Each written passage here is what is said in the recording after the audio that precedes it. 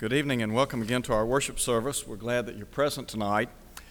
We're going to be looking in just a moment at the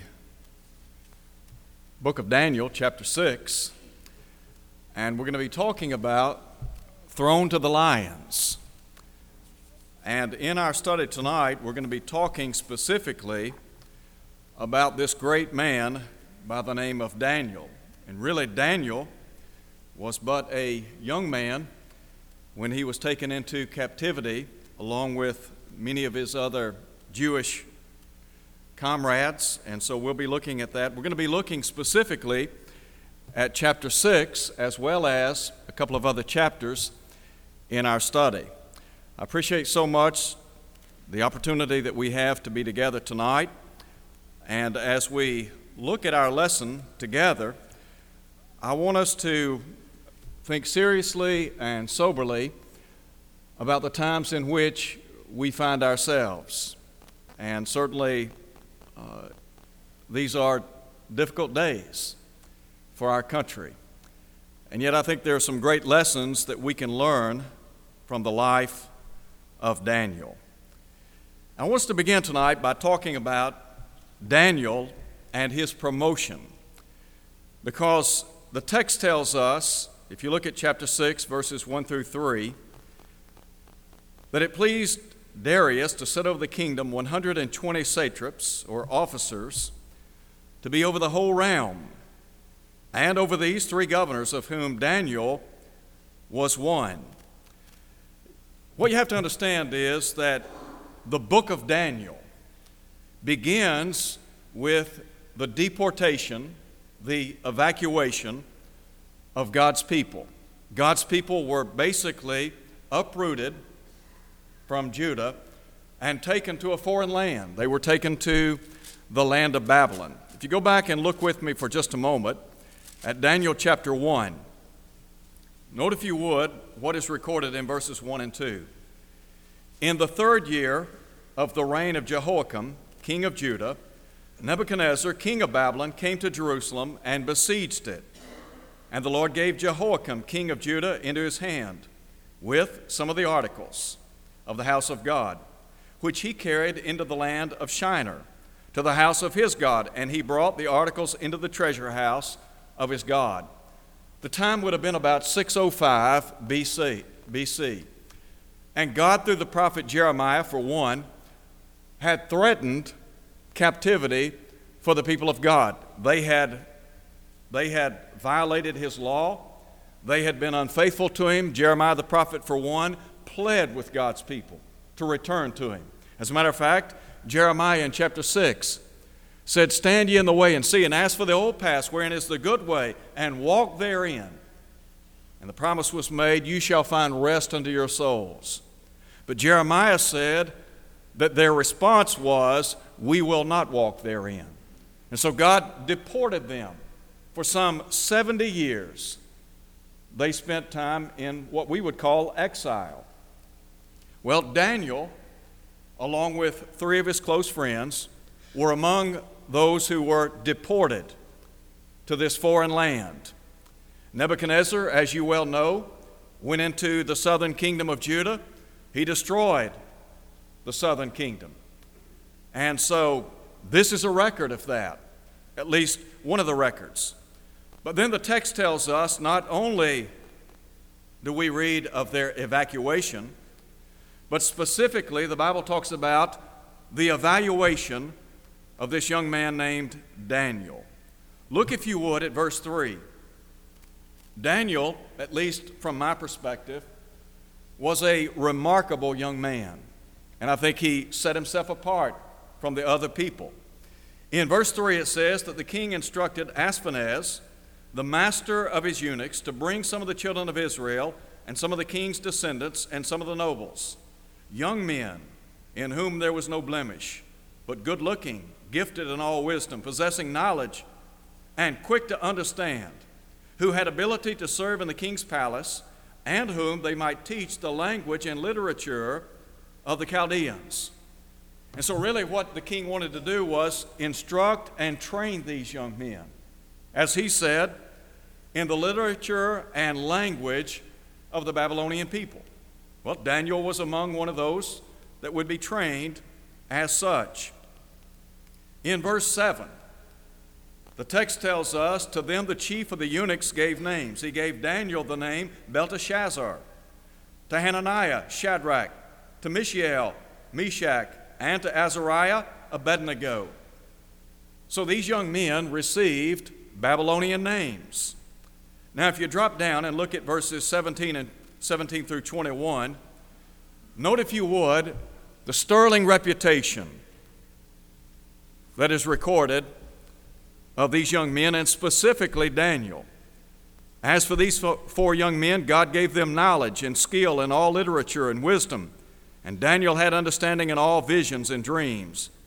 At the end of the days, when the king had said that they should be brought in, the chief of the eunuchs brought them in before Nebuchadnezzar. And then the king interviewed them, and among them all none was found like Daniel, Hananiah, Mishael, and Azariah. And thus they served before the king. And in all matters of wisdom and understanding about which the king examined them, he found them 10 times better than all the magicians and astrologers who were in all his realm. And Daniel continued until the first year of King Cyrus. And that would have been about 539, 538 BC. So, by way of evaluating Daniel, he was quite a man, quite a young man. He's probably about 17 years of age.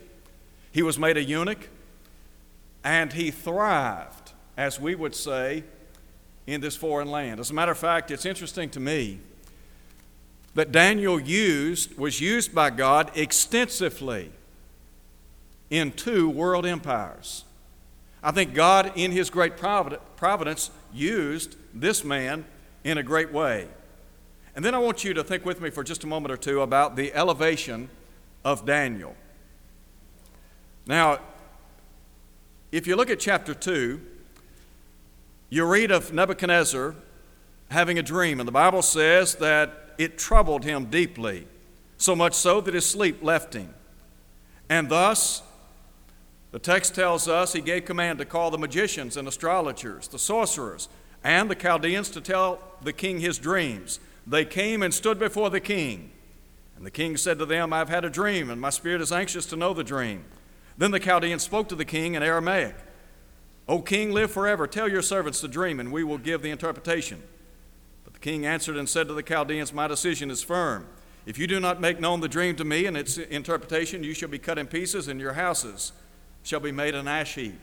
Well, the bottom line is no one could interpret this dream, with the exception of a young Hebrew, a fellow by the name of Daniel.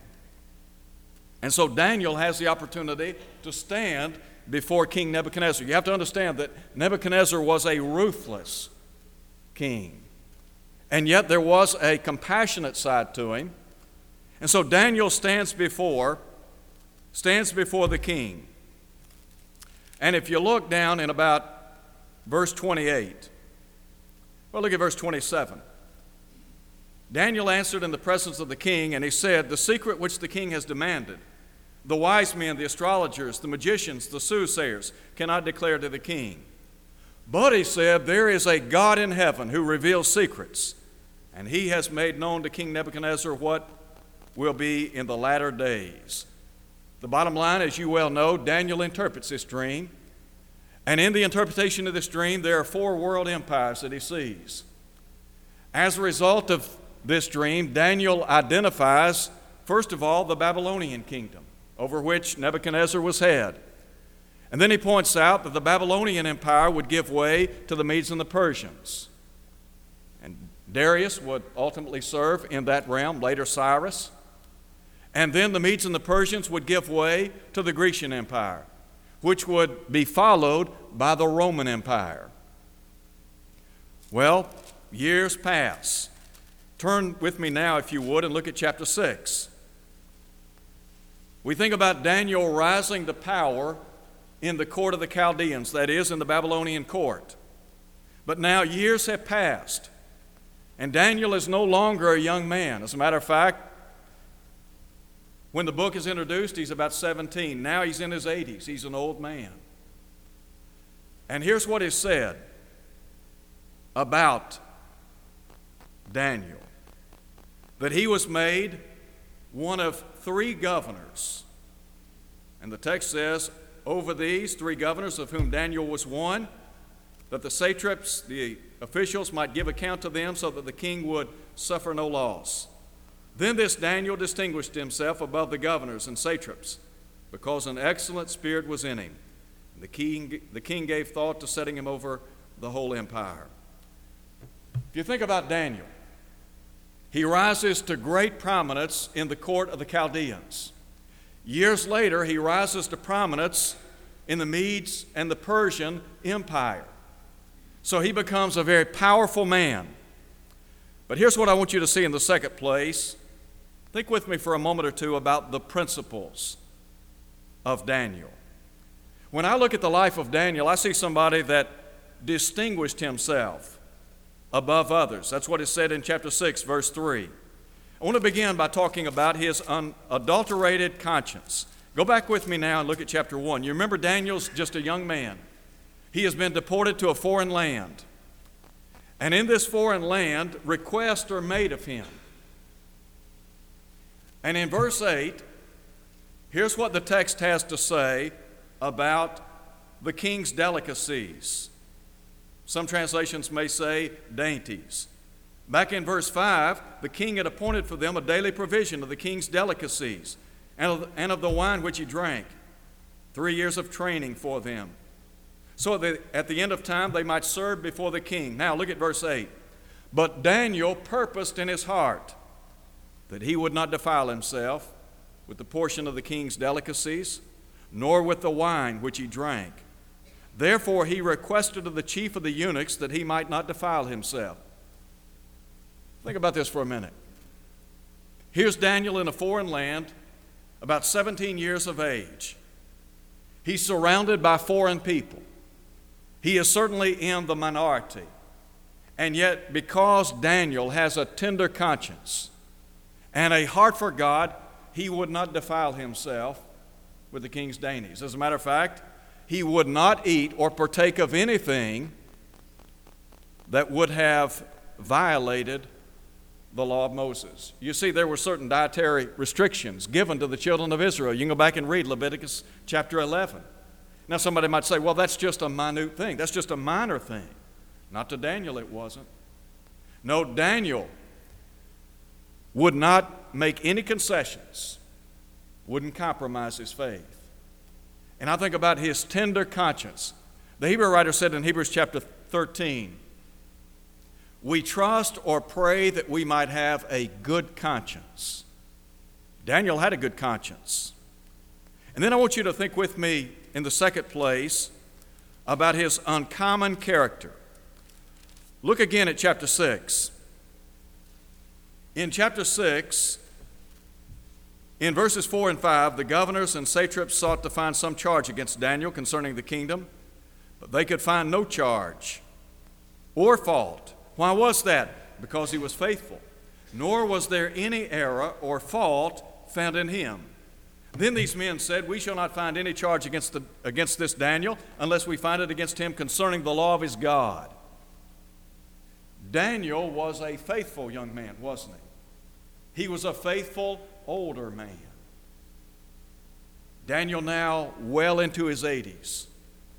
And he is now serving under Darius the Mede. He's a part of the Medes and the Persians. He's among this great empire, this world empire.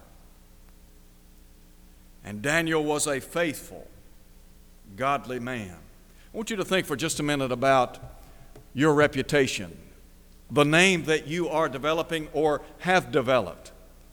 Solomon said, a good name is rather to be chosen than great riches. You can't put a price tag on the reputation that you build in this life if it's for good. I think about Daniel as a young man, and then I think about him as he grew older in life. He was, as we would say, true and steadfast in his character, unwavering. Remember, Paul said, be steadfast, immovable, always abounding in the work of the Lord, for as much as you know that your labor is not vain in the Lord. And then thirdly, I want you to think about his uncompromising conviction. Now, I said a minute ago that Daniel wasn't willing to make concessions. He wasn't willing to compromise as a young man. Well, what about as he gets older? I mean, think about Daniel. He has been in the court of the Babylonians. He has served under Nebuchadnezzar. He's seen how politics operates. And many times in the political arena, what do people have to do? They have to make compromises, don't they? Sometimes they'll make concessions. Sometimes they will do things that maybe they really don't agree with. Sometimes they'll do that just to get along or to pass a bill or whatever. Well, Daniel understands how politically things operate. He understands it as an old man as well. But Daniel is, as we would say, uncompromising in his conviction. Consider with me, if you would, what is said in verse 6. So these governors who were against him, and I think really they were jealous or envious of him, they thronged before the king and said to him, King Darius, live forever. They appealed to his pride, didn't they? They said, all the governors of the kingdom, the administrators and satraps and counselors and advisors have consulted together to establish a royal decree and to make a firm decree that whoever petitions any god or man for 30 days except you, O king, shall be cast into the den of lions. Now, O king, establish the decree, sign the writing, so that it cannot be changed according to the law of the Medes and the Persians, which does not alter. Verse 9 says that King Darius signed the written decree. Well, what about Daniel? His fellow governors, they had already determined that this was a faithful man. There's no way that they're going to be able to find any fault in him unless they target his relationship with God. And that's exactly what they did. But note, if you would, verse 10. In verse 10, we are afforded insight into his resolute actions. The text says that Daniel knew that the writing was signed, and he went home. And in his upper room, with his windows open toward Jerusalem, he knelt down on his knees 3 times that day. Now, wait a minute. I thought that there was a decree. I thought that decree was unalterable. I thought the decree was that if anybody bowed and prayed to anyone, with the exception of the king, he'd be thrown into a den of lions. That's exactly right. What did Daniel do? Listen again. Daniel knew that the writing was signed. He went home. In his upper room, with his windows open toward Jerusalem, he knelt down on his knees 3 times that day and prayed and gave thanks before his God. Now, we talk about his resolute action, his resolve. And I also think about his regularity in prayer life. Note, if you would, what is said. As was his custom since early days. Daniel was a man of prayer. And it didn't matter to him whether or not there was a law on the books that said, if you bow to your God, you'll be cast into a den of lions. So be it. Daniel was willing to suffer the punishment.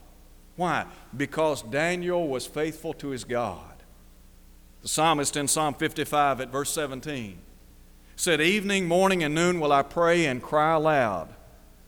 The Jews observed 3 times a day a regular prayer life. Daniel was simply doing what he had always done. Now, we talk about the times in which we're living, the country in which we live. And we've said before that this country is not a theocracy. It is a democracy. And we have a government that is in place, and the government, the civil government, is a result of Almighty God. As a matter of fact, it is one of 3 divine institutions ordained by Almighty God. But there is a movement afoot to strip those of us who belong to the body of Christ, those of us who are Christians, of our rights. One of the things that I want to share with you tonight, and I brought the paper with me, and believe it or not, I do have it, but it is a subpoena. And this subpoena comes from the state of Texas, the city of Houston. It is a subpoena that was issued to local preachers in that area. And the basis of the subpoena is, and this came from the mayor of Houston, they were subpoenaing any and all material that would include sermon material that was prepared and that was used against homosexuality. Now, if they did not produce this material, what officials were saying was that they might be held in contempt of court. A lot of fanfare has arisen as a result of this piece of paper. A couple of weeks ago, I had the opportunity to do a television program with John DeBerry, who is a representative for the Tennessee State House of Representatives, and B.J. Clark, in which we discussed this subpoena. And I had the opportunity to talk to, on live television, an attorney who is actually a professor at Faulkner University in their law school.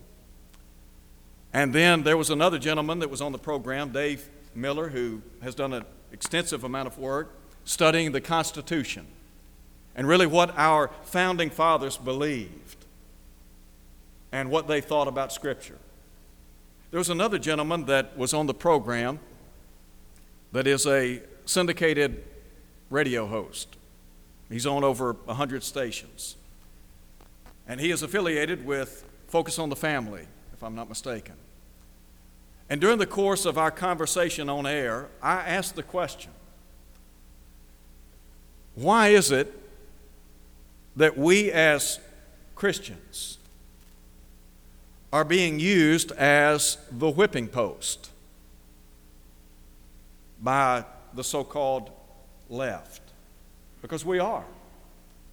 I also asked this question. Why would they subpoena those who are followers of the Christian religion? Why didn't this subpoena have anything to say about those who are followers of the Muslim religion? I mean, after all, they are against homosexuality. Why weren't their clerics subpoenaed? You see, the bottom line is they are bringing the fight to us. Now, somebody might ask the question, how will that impact us? How will that impact me and other preachers, elderships, those who are church members? What am I going to do? Well, I think first of all we need to understand that what the apostle said in Acts chapter 5 verse 29 is ultimately, really that trumps everything. Because they said we ought to obey God rather than men. We're not trying to distribute hate speech. It's not what we're about. I think we can stand up for what we believe, and I believe that we can practice what we believe and do that in a kind and loving way. We don't have to be hateful. We don't have to be ugly. As a matter of fact, you can stand for the truth and do it in a loving way. Paul said, speak the truth in love. We're not against the people. What we are against is the practice. Well, why is that? Because God is the one that said He's against the practice. I was doing a television program not long ago with Brother Garland Elkins, and we were talking about this very thing in that program. And Brother Elkins said, you know what, I think if I were a preacher in Houston, here's what I would do. I'd take a copy of the Scriptures, And I would underline the passages that have to do with homosexuality. And then I would send that in. And if they want to sue somebody, sue Moses, sue Paul, sue God. I mean, all I'm doing is saying, this is what the Bible says. Now,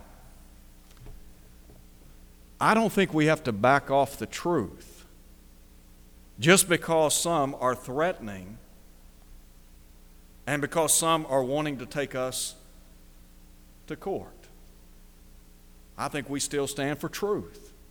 I think we stand for truth in a kind and loving way. I don't believe that we have an option to recant or back up. Here's what you need to understand. This is a violation of our rights. Now, we talk about our constitutional rights.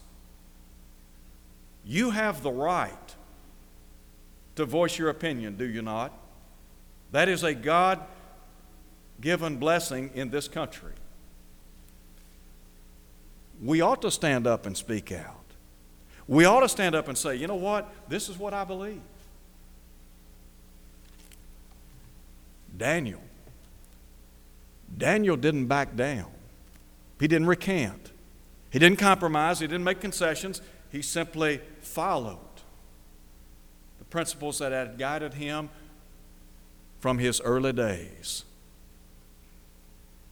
That's all we have to do, is keep holding on to truth. Paul said, hold fast the form of sound doctrine, which you have heard from me in faith and love which are in Christ Jesus. This is just one example, but I wanted to share it with you because I believe that it ties into the book of Daniel. I think what we have to understand is, as Christians, whether we realize it or not, maybe we do realize it, we are under assault.